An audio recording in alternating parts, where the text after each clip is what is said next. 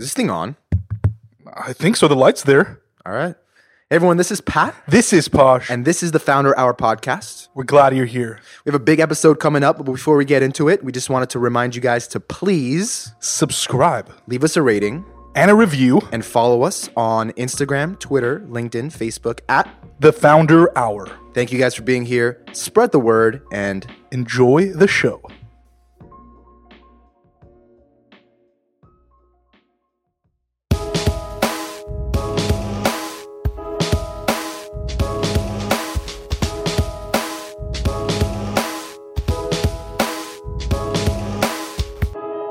What's going on, guys? This is the Founder Hour podcast. I'm your co-host, Pat. And I'm Posh. And we're hanging out today with Nate Checketts. Is that how you pronounce your name? Yeah, you got it. Nate Checketts of Rhone, which is a luxury men's activewear brand, and one of the largest activewear brands kind of coming up in the space. So excited to sit down with you and learn about your personal story, your business story, and just kind of everything in between. Yeah, so thanks for having me. Yeah, thanks for being here. We always like to start with like the early stages. So tell us a little bit about where you grew up and maybe like what you were like as a kid and what you were into. Yeah, so I grew up in a big family, 6 kids on the East Coast in Connecticut, and amazing home, great parents. But I was always doing something, chaotic, entrepreneurial. I didn't think of it as entrepreneurial at the time. It was just kind of like entertaining ourselves, because I see today now how involved parents are with their kids. And my parents were involved, but there was just enough to go around between the 6 of us. Did you say you were the youngest? Or? No, I was the third. I was a middle child. So I was like most easily forgotten. Yeah. There was, bless my mom's heart, but I'd wait for her to pick me up from basketball practice for like 2 hours sometimes. Jeez. And, it's not a rough thing by any stretch, but so we were always up to something, and like setting up lemonade stands and doing entrepreneurial activities. We used to go to the nearest golf course and dive in the lake and fish out the golf balls and sell them back to the golfers. Where did you get that bug from? Were your parents entrepreneurs or your older siblings or anything like that? No, I don't know. It's like, it was just kind of instinctual. It was just this idea that, wait a minute, I could, we can make some money that I can then go convince my mom to take us to the toy store and buy, candy or toys with. It just seemed kind of to make sense to me. I enjoyed it. That's what I got a kick out of. Mm. Did you grow up in a family or had friends that, you looked up to? And that, I mean, I'm not talking when you were like 4 or 5 years old, but as you kind of grew older, that became examples to you of entrepreneurs or people that were just doing things that were, beyond the norm. Yeah, well, to call a spade, my dad was a very successful business executive in the world of sports.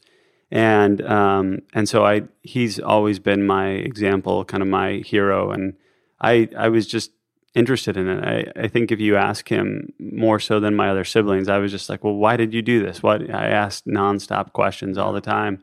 So I think I was born with kind of a natural curiosity that way. And I did. I found myself more interested in talking to people like him and kind of older successful people than I did hanging out with my friends. I just was always curious why somebody did something, how they were able to accomplish it, and so I was my dad would get tired of me. I'd be somewhere with him and just start asking nonstop questions of his friends and peers, and he's like, all right, you need to settle down. But what about that fascinated you so much? Why do you, going back, I guess if you could look back, why were you so curious and interested in those types of people or that type of world, I guess? Yeah, I don't know. I really don't know. I remember I was traveling with when I recently got married. I got married fairly young and still happily married with my wife. We've got 3 kids. We were in London, and I remember seeing Stephen Covey, who's the author who wrote 7 Habits of Highly Successful People. And I was so excited I could barely remember my name. And my wife is like, this is so weird. Why is this so interesting for you? And I was like, he wrote one of the pivotal business books of the 21st century. He's just an amazing human. Yeah. And sadly he's since passed.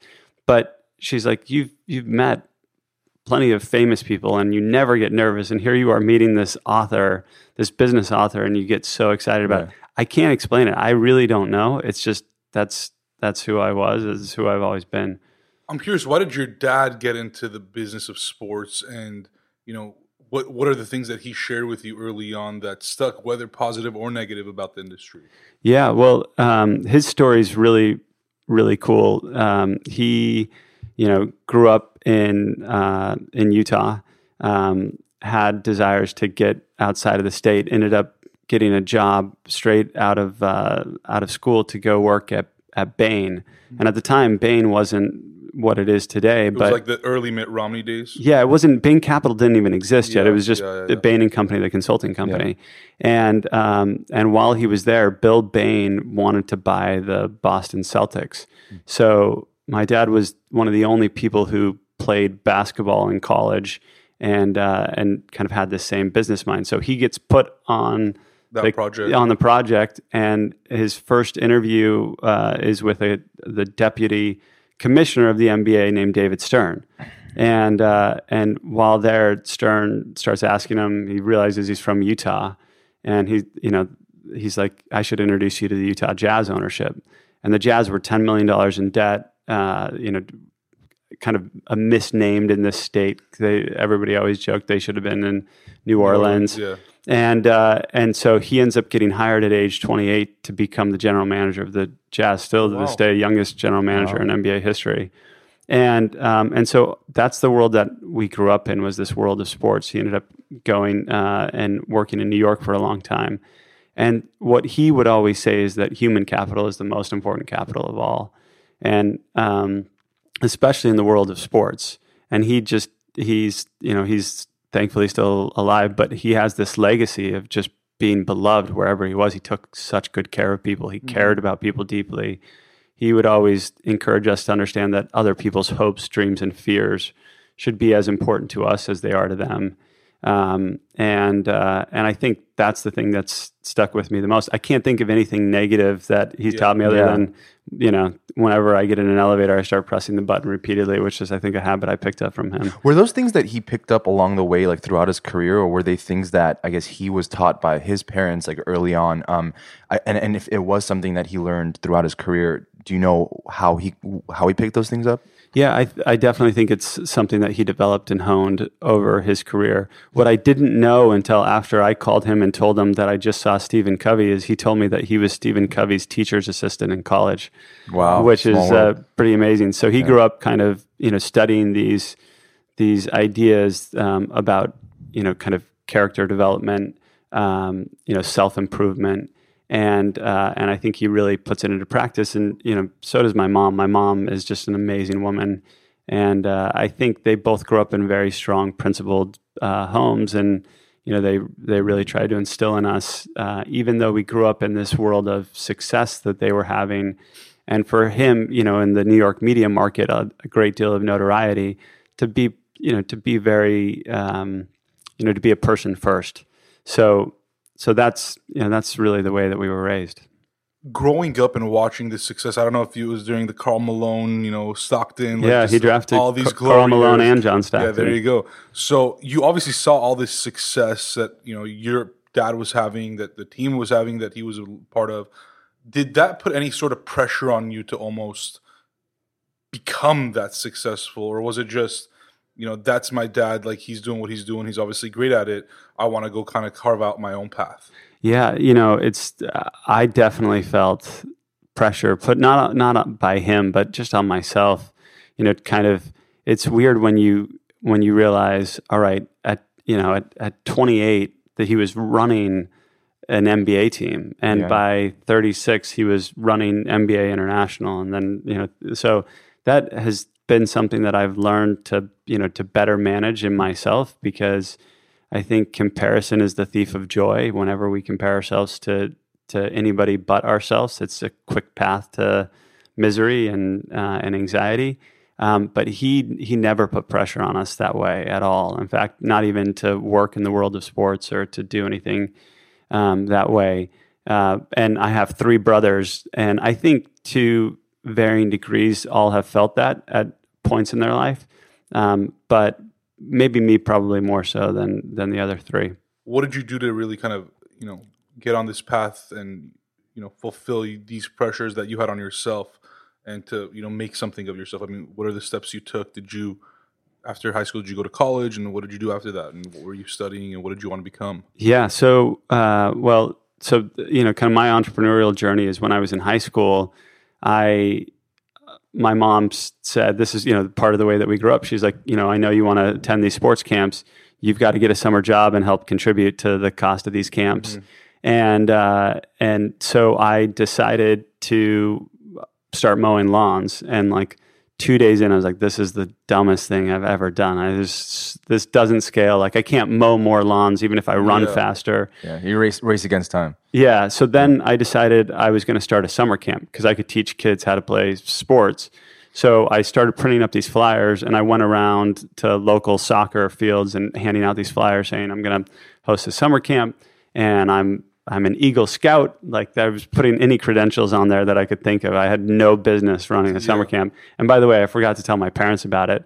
So all of a sudden, my mom starts getting... Forgot, or you purposely didn't want to tell your parents? No, I don't know. I think I genuinely forgot. It was the ADD. My mom starts getting calls. She's like, hey, do you want to tell me about the summer camp that we're apparently holding in our backyard? I was like, well, you told me I needed to get a summer job, so I just created one. And this camp ended up running for 8 years. Wow. My two younger brothers ran it. At the house? At the house, yeah, in my parents' backyard. I mean, we had to pay a little bit to the lawn care afterwards. You can imagine 50 kids running around the backyard. Yeah. So that's how I started. And then in college, I ended up writing a business plan for a mobile app. This was kind of right as the launch of the iPhone was coming. And so I'm dating myself a little bit, but 2008, 9. Yeah, exactly. A little bit sooner. 2007 is when the iPhone came out. Yeah. And so we ended up writing this application. Sorry, were you a business major in college? I was a finance major. Finance, okay. Yeah.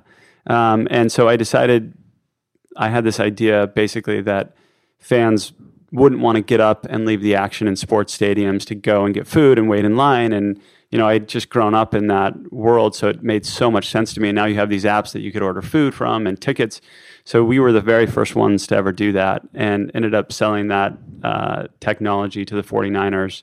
And of course, now at Levi Stadium, there's a whole host of applications that you can use, and I got to advise and help contribute to that project. So you started this, or I guess you wrote the business plan in college. How long did you operate the company for after that? Just 3 years, okay. Which now seems so short, but at the time it was like, I can't believe it's taking us this long to do anything. And that lasted throughout your, even post-college? Yeah, so I turned down a full-time job to basically go and pursue this with a couple of my friends. We ended up getting a small amount of fundraising from the state, because we made it to the semifinals of a statewide business competition, and then we raised some angel money in that process. And I remember it was where I was working so hard. We were barely sleeping. We were like, we'd be at the office, and we knew that we needed to get more done, so we'd run around the hallways to kind of wake ourselves up and just keep working. So I think I was just kind of born with this drive of succeeding and accomplishing something, and that was the first foray into it. I'm curious though, if that kind of didn't pan out the way you wanted it to, what would you have done? No, I'm just saying, if it didn't, lead to an actual business, and you wrote the business plan, and for some reason you decided not to pursue it, as a finance major, what was the path that you were going to be on? Or yeah, I think the alternative path was going and working at a consulting firm. I had interned for a firm called Monitor Group in New York, great firm, now part of Deloitte. And I had a very traditional path set out for me, and especially in the Northeast, I feel like people are raised there to go into finance. This is just like what you think you're going to do. You're going to work in private equity and so here too, sort of. I went to business school at USC in SoCal, and pretty much that's kind of the trajectory. It's I invest in banking or consulting. Exactly. So there was just kind of all right, in consulting, you're going to work probably 70 hours a week. If you go the investment banking route, you'll probably work 80 to 100 hours a week. And I don't know, I remember kind of doing the internships, and I realized if I went the banking route, I was going to work in Excel the entire time. And if I went the consulting route, I was going to work in PowerPoint the entire time. And I just remember thinking, is there a job out there that uses more than one Microsoft Office suite? Like that, if I could just find that, I'd be happy. Yeah. And then, that started writing this, and I got so much excitement from it. And people ask all the time, like, well, how can I become an entrepreneur? I'm like, honestly, I don't think it's as much of like becoming an entrepreneur as much as like, it's a curse as much as it's a blessing. Like I can't turn it off. I wish I could. I wish I could stop thinking about these kinds of things sometimes. But it's just kind of just part of who I am. What would you say? Obviously, a lot of people know the pros of being an entrepreneur and being in a sort of position to, I guess, create tremendous amount of wealth, success, prosperity, all that kind of stuff. But I guess on the flip side, what would you say based on, I guess, your experience or what you've seen are like cons? Yeah, I think it's totally glamorized. I think that there are a lot of benefits, especially if you can succeed. Certainly there's a wealth creation standpoint, and then kind of being able to feel this feeling of success is great. But the failure rates in entrepreneurship are so enormously high. It is a giant risk. And I would say I'd say the biggest downsides are that you really have a hard time not thinking about work all the time when you're sleeping, when you're with people that you care about. You mentioned 80 hours in consulting This is like a 400-hour. Yeah, it's like, if only there were that many. I know. I think that's the hard thing, is like learning how to separate it a little bit. And people talk a lot about work-life balance, but when you're an entrepreneur, in some cases, the work-life balance, like they just merge together. Like you're just kind of sometimes working in your mind, even if you're on vacation. And I think the other downside is just the risk standpoint. Like talk about all your eggs in one basket. And there's some cool things that people have done recently to help mitigate some risks for entrepreneurs, but you are swinging for the fences. And if you strike out, you really strike out big time versus going a more traditional path. Nate, it seems like by your mid-20s, you had already sold that company. Mm-hmm. What was that feeling like? I mean, was it like, oh man, like I made it, or was it, this is step one? Yeah. So I'm making it sound way better than it was. Well, make it sound worse than it was. Okay. Well, I don't know if that's possible. Let me try. So what happened is so we had raised this capital, and as part of raising this capital, we ended up bringing in a CEO from this event. I think I was 23, 24 at the time. And this group was like, you're too young to be a CEO. And I was like, yep, you are right. I have no idea what I'm doing. So we ended up bringing in the CEO. And long story short, it didn't pan out the way we all kind of thought it would. And we had to find a buyer. We had to find somebody to sell it to. And so while it was great that there was kind of this quote unquote exit, it was not a financial success. Right. I don't think our investors were like counting the multiples of return on it. And I felt like, gosh, how could I have possibly failed at this? This seemed like this was destined for success. And it took it was a hit to certainly my pride and ego, which is probably an important one. But I also realized at the time just what an incredible like business school I had just gone through. Just everything from HR to managing payroll to managing people to building and selling into investors and getting people excited about a product, and that without that experience, there's no way I could do what I'm doing today. Like it just would not be possible. And I don't know if you could sort of shed light on what happened, but I guess what are the biggest lessons you learned?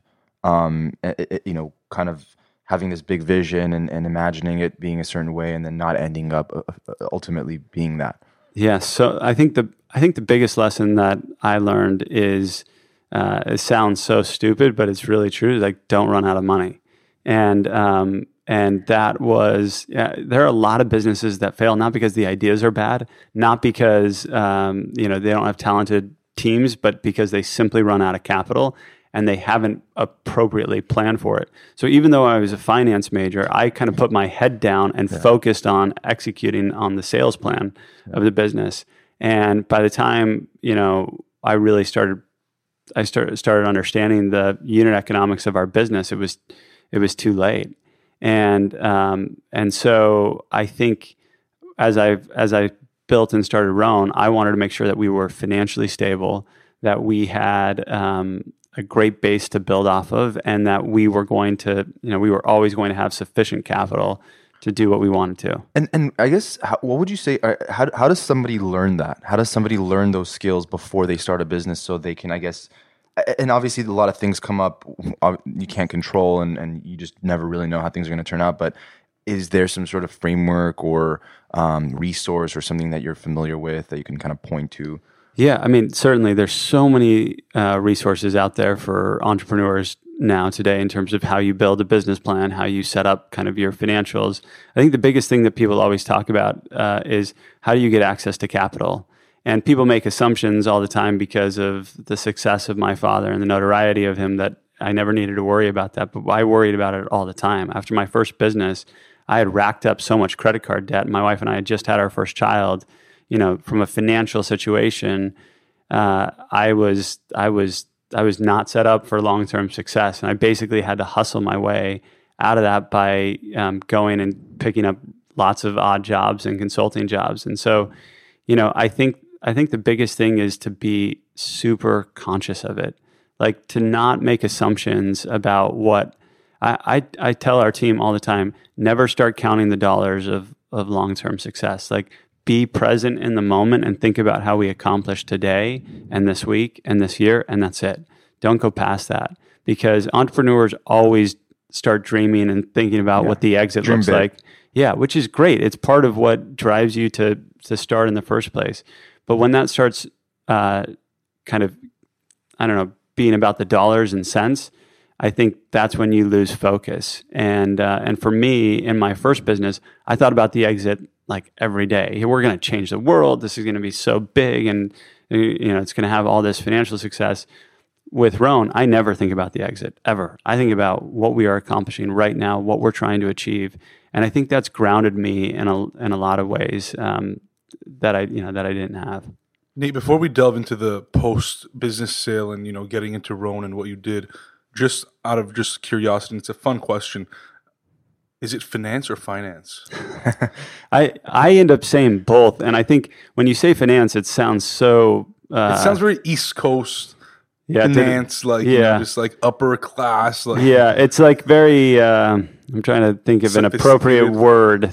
It's like arrogant. Yeah. And if I said finance, I apologize. Oh no, it's okay. I find both words very funny. Yeah, but it is true. I work in finance. Yeah. It's like it's It's like kind of French, but not. Yeah, it's like finance. Yeah. But anyway, so just wanted to kind of have a quick fun transition. It's what it should be. Yeah. After you sold the company, did you know what was coming next? I mean, you said you had your first kid at that time.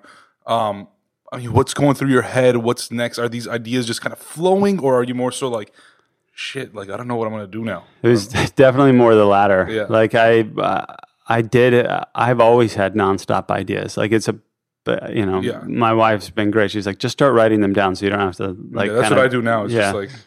And it's good. It's good to just kind of get them out. But you realize really quickly that in business, what matters is execution. Like any idea that you could possibly have, there's a high degree of likelihood that somebody else has had it. And I always love it when people are like, I had that idea 10 years ago. I'm like, congratulations. Yeah, I was thinking about that. You don't want to be that person. No, you do not. You do not want to be, because it just doesn't matter.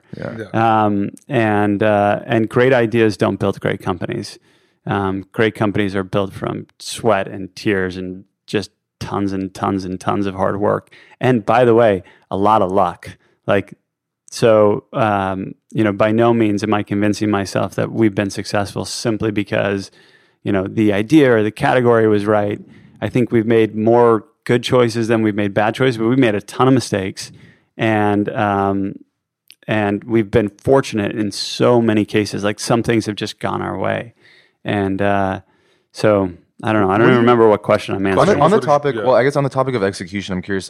In your kind of experience or kind of what you've learned, what are the factors that take an idea from 0 to 1? Like, there are a lot of ideas that people have, but oftentimes we don't act on it because for some reason it's just maybe not strong enough or whatever it might be. So I guess in your case, like what would you say those? I think the biggest step in getting an idea from 0 to 1 is really just sitting down with paper, and people are different. So this is what works for me, and flushing it out, playing like red team against yourself, trying to understand all the reasons why it wouldn't work, and trying to come up with the solutions, and essentially think your way around the problem. And then where most people get stuck is they're like, well, how do I raise money? If the first thing you're trying to do is raise money, you're not going to succeed, because money doesn't ultimately solve the problem in and of itself. Like, for example, if you need money to go and buy and design a product, why don't you start by doing some market research just with a friend group, or go to a store and say, if I were to make this, would you buy it? And I think there's just so much that you can do before you have to worry about the capital question. And most entrepreneurs be like, well, but I don't know how to raise money, or I don't have enough money to do this. And I just find that it's ultimately a big excuse. Right. Like if the idea is strong enough and there's a lot of people that want to be behind it and either purchase your product or partner with you or whatever it might be, then the money will come. Yeah, well, and raising capital is hard. It's a grind. Like, I could not count how many people I spoke to as we were getting this off the ground. And fortunately, I had 2 co-founders who knew more wealthy people than I do, and they were help us to raise some initial capital. But yeah, it's a math game. It's like at a certain point, it's like any funnel that you have in marketing. If you're going to get one investor, maybe you need to talk to 1,000 people to get 100 meetings, to get 10 second meetings, to get 5 third meetings, and one investor to come through. So are you willing to do the work to talk to 5,000 people to get 5 investors or whatever, whatever and now as you get more experienced and as you get better at telling stories and as the business evolves, the funnel gets wider. So now maybe it only takes 10 meetings to get one investor or 5 meetings to get one investor. I hear all the time, like a Series D or E round, like for a lot of entrepreneurs or founders, was way easier than the Series A. No question. It's like not even. Well, at that point, you're not trying to sell the story. They raised like 10x the value or the amount, but it was just like not even close. Yeah. Like it's way easier as a business starts getting momentum. Well, and obviously it's dependent on how the business is performing, but a seed round is the hardest round to raise, I think, for most people, because generally if you're raising a seed round, it means that it's your first company. Because if you've had some level if you're Jeffrey Katzenberg and you're launching Quibi, right, then they're going to give you $1 billion. You're funding your own seed round, or you have some level of success to draw upon and be like, this is what I've already accomplished in my life. Write me a check. Yeah. Right. So I guess going back to that question, what did you do after you sold that company? So I basically started consulting, and for yourself or for myself. I basically, in the process of trying to sell the business, I had met some interesting people, and I called them and said, here's where I think I can be helpful, and listed it out. I remember I went down in our basement, which was just, completely unfinished. Like it was this awful, dark, damp place. And I just sat there and I like pages and pages of notes of what I was going to do to get myself out of this hole that I had got myself into. And part of it was just the same thing that I had done to raise capital, was just call and talk to a lot of people, ask a lot of people for advice. And that ended up leading to 3 kind of consulting gigs. And one of the people that I started talking to was a guy over at the NFL who was very interested in the company that we had built. And he said, you should come and interview for this position that we just opened up. So I went out there, I interviewed, and I was offered a role there. And I basically came in to run the new business sponsorship strategy. And that was an incredible experience. But I also quickly realized how not a corporate person I am. Going to the NFL every day, suit and tie, was just like... Where's their office? It's in Midtown Manhattan. Got it, yeah. So right on Park Avenue. So you had moved after college, you moved from Connecticut to New York? So I went to college in Utah. I started my first business in Utah, and then we moved to New York to take that role, which was in many ways going back home for me. I also realized how much I love New York going back. Like you were married at this time already? Yeah, married, one child with another child on the way. We got started early. Yeah. And so that was a big transition for us. But while I was at the league, I couldn't stop these entrepreneurial ideas just from coming in every day. I was like, I remember being on the train and writing down, I want to run a company that matters. I want to go build a company that matters. And, the NFL is an incredible place with really talented people in a league that certainly matters, the most successful professional sports league, arguably globally. And yet I was miserable, and I couldn't figure out why. And I think part of it was because I knew that even if I disappeared, they wouldn't say this as much in a threatening way, as much as a joking way, but they'd be like, whoever wants to leave, there's a stack of resumes this high of people who would love to replace you. Yeah. And I always hated that. When you say you wanted to build a company that matters, what did that really mean to you? Yeah. So the subheading of that was, I knew I wasn't going to cure cancer. Yeah. And so for me, it just meant building a. I didn't have the words for it at the time that I do now, but it was basically building a brand that could have an impact, a positive impact on people. And so the idea for Rhone was not mine, ironically, as somebody who has a million kind of creative ideas flowing through their head. But what happened is I was given a gift from my mom during Christmas of like these nice sweatpants from a well-known women's yoga brand. And my brother-in-law was like, you can't wear those. Those are, that's a women's yoga brand. And I was like, yeah, well, these are nicer than the stuff I was getting for free from the NFL. And so I go into work, and Budweiser sends a box of the same brand to all the women in the office. They start opening it up, going through, and I was like, oh, I just got a pair of their sweatpants. And the guy next to me goes, oh, that's cool. Do you buy your underwear at Victoria's Secret? And I was like, what? So then I started talking to my brother-in-law about it, and he was like, we should create a men's brand. And I was like, I don't know. That doesn't sound like that unique to me. But then we started doing the research, and what we found is that there were over 200 female-focused premium brands in the space. It was so cluttered. It was crazy. And the men's space was largely being dominated by all of these massive brands that we had grown up with. But there was nobody kind of in that premium space, call it 85% plus focused on men's, outside of these very specific kind of niche focused brands. Like, you get like a Rafa in cycling or like a triathlon brand. And we also thought that guys' closets were changing. So what people started, you look around the room 10 years ago, maybe in LA, you could wear the type of stuff that we're all wearing, but for the listener, like nobody's wearing a dress shirt here. It's like all kind of comfortable, casual stuff. Yoga pants. Yeah, exactly. Yeah. So we saw the everyday closet changing, and we felt like there was a new category that was emerging. And I hated the term athleisure. I still think it's a misnomer for what I want to build. Athleisure is stuff that's meant to look athletic, but that you're never meant to work out in. Right. We kind of believe in this foundational term that everything should be performance driven, that you could work out in whatever we make.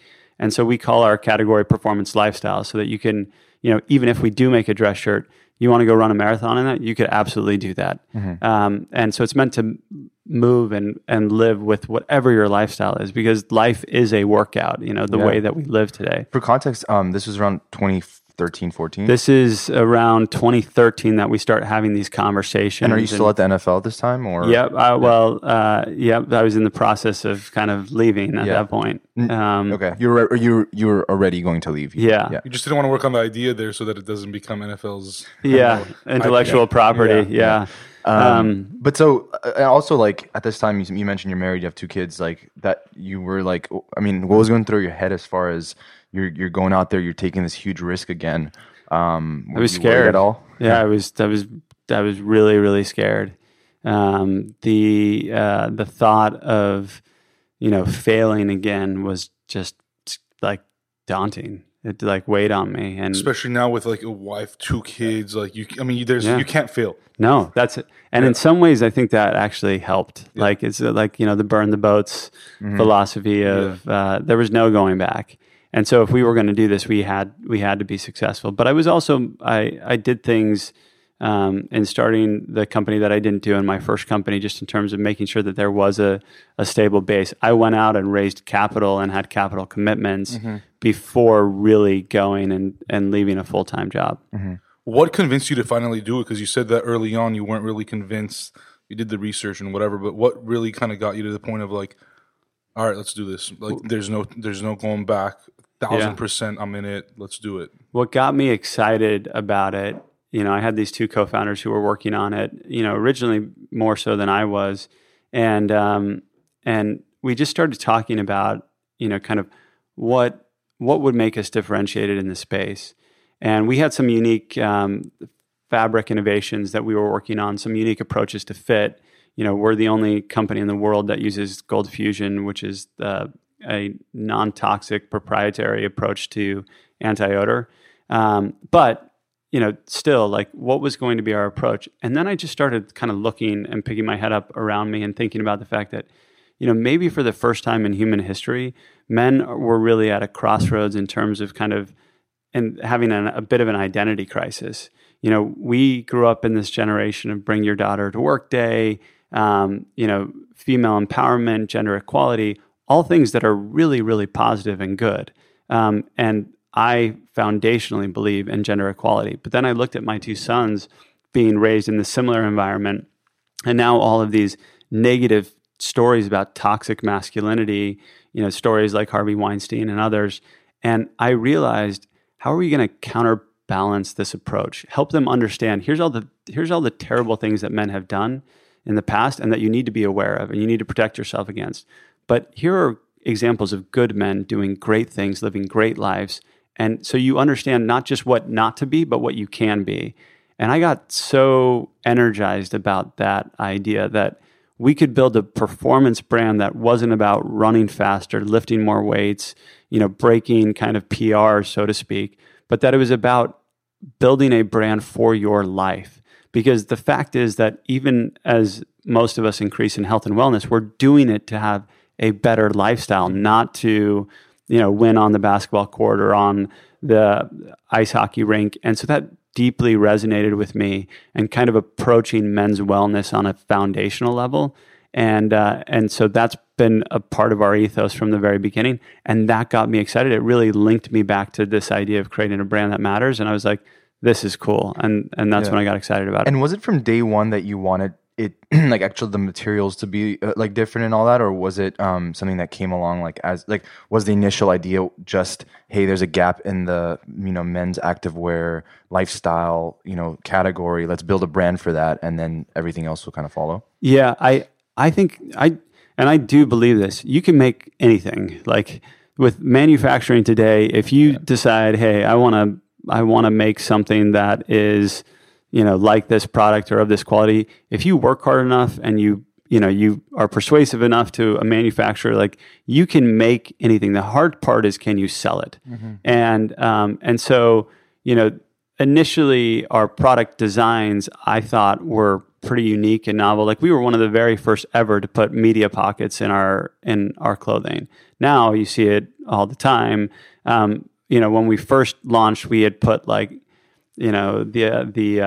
headphone cord outlets through. We had all this unique approaches to stuff that's become much more mainstream. But what we've done really, really well at over the last 5 years is developing some proprietary approaches to fabric innovation and bringing things to the market. And we're able to see stuff that these big players see as well, but we're just much more nimble in our supply chain so we can bring it faster to market.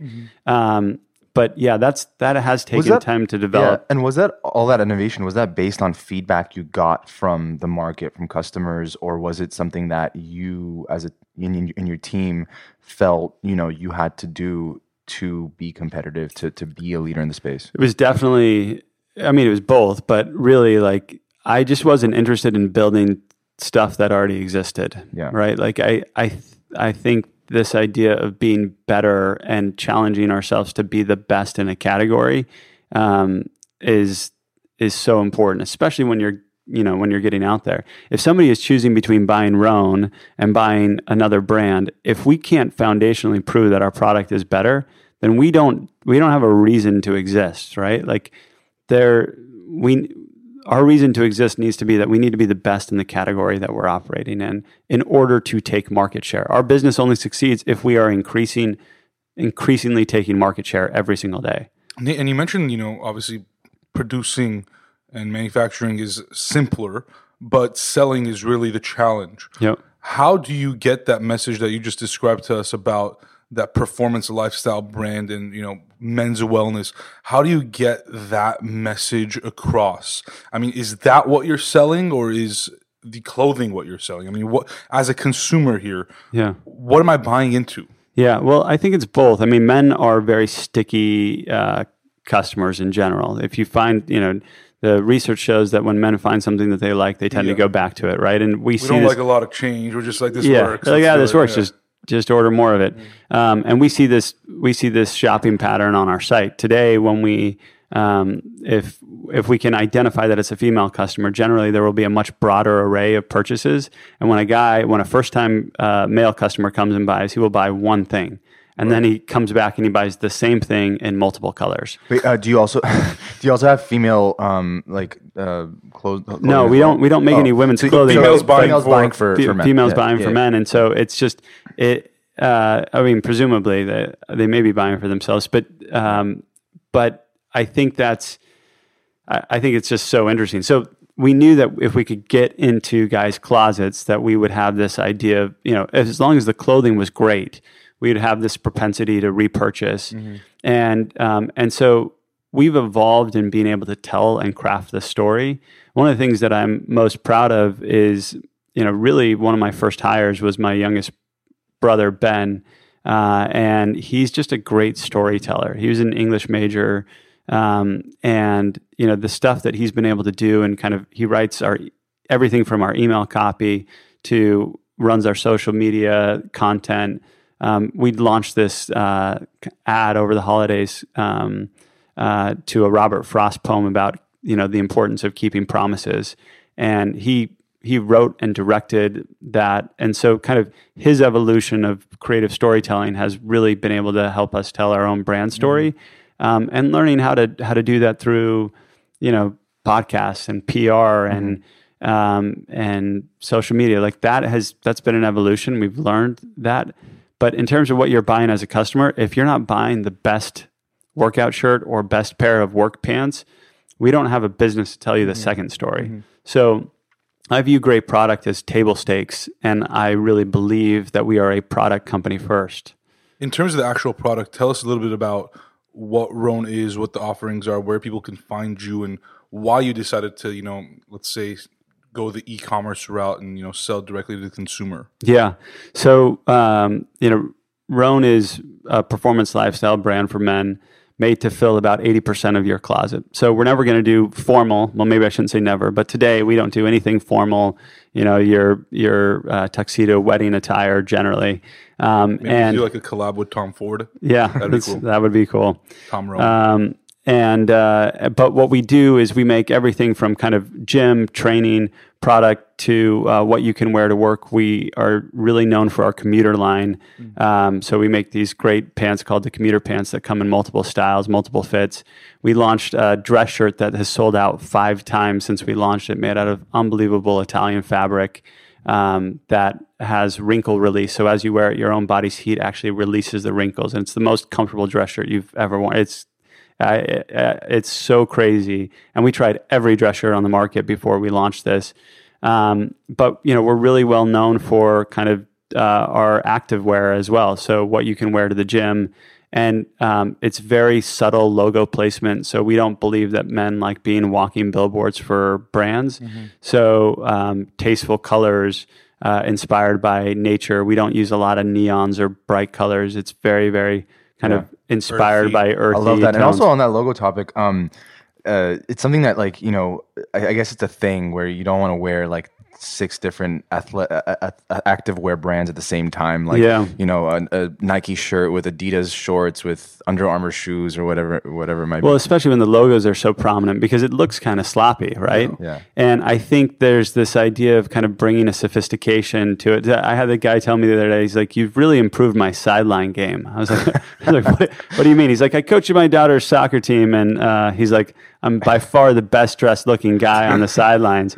And I'm sure his wife's very happy about yeah, that. I believe he's clearly very happy about it. Yeah. So I think there's this idea of kind of men are more comfortable leaning into style and fashion than ever before. Yeah. I love that so much of that stigma that used to exist has started to fade away, and they care about it. Like there was always this belief that men don't like to shop, and that's just patently false. It's just They just don't like to spend as much time shopping. well, I think it's like they just shop differently, right? Yeah. So and this is a generalization, so I'm not trying to offend anyone here, but I know that for my wife and my sisters and my mom growing up, the idea of going and walking around a mall was like exciting. To me, I could not think of anything worse than walking around a mall shopping. One thing that's challenging though, and I think it's challenging for me, but I've also heard from people around me and just even online, is like for men especially, for women too, but I guess in the activewear space, like the whole fit of an item,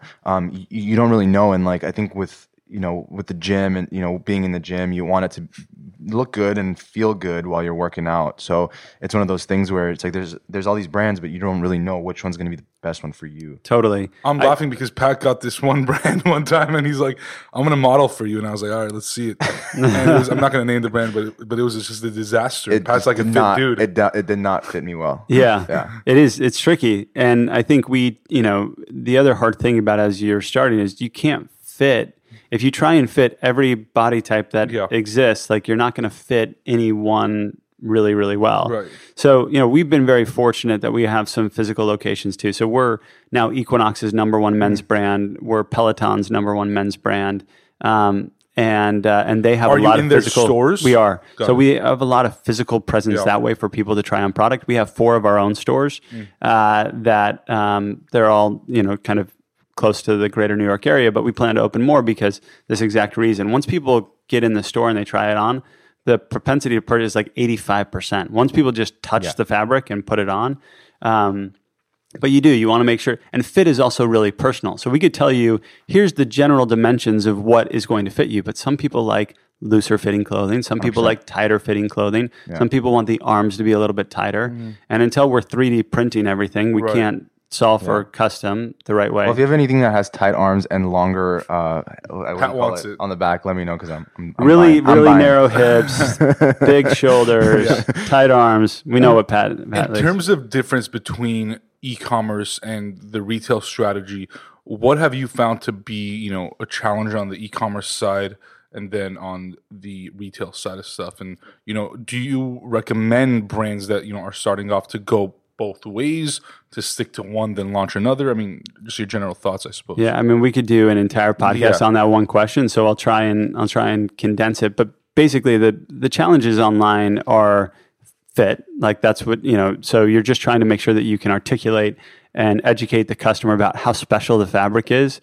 We have people come to the store all the time, and once they touch the fabric, they're like, I wish I had known it was this great. Like, we tried to tell you, but there's so much falsity on e-com, and like people are getting Instagram duped daily because they buy something thinking it's going to be good and the quality is just not.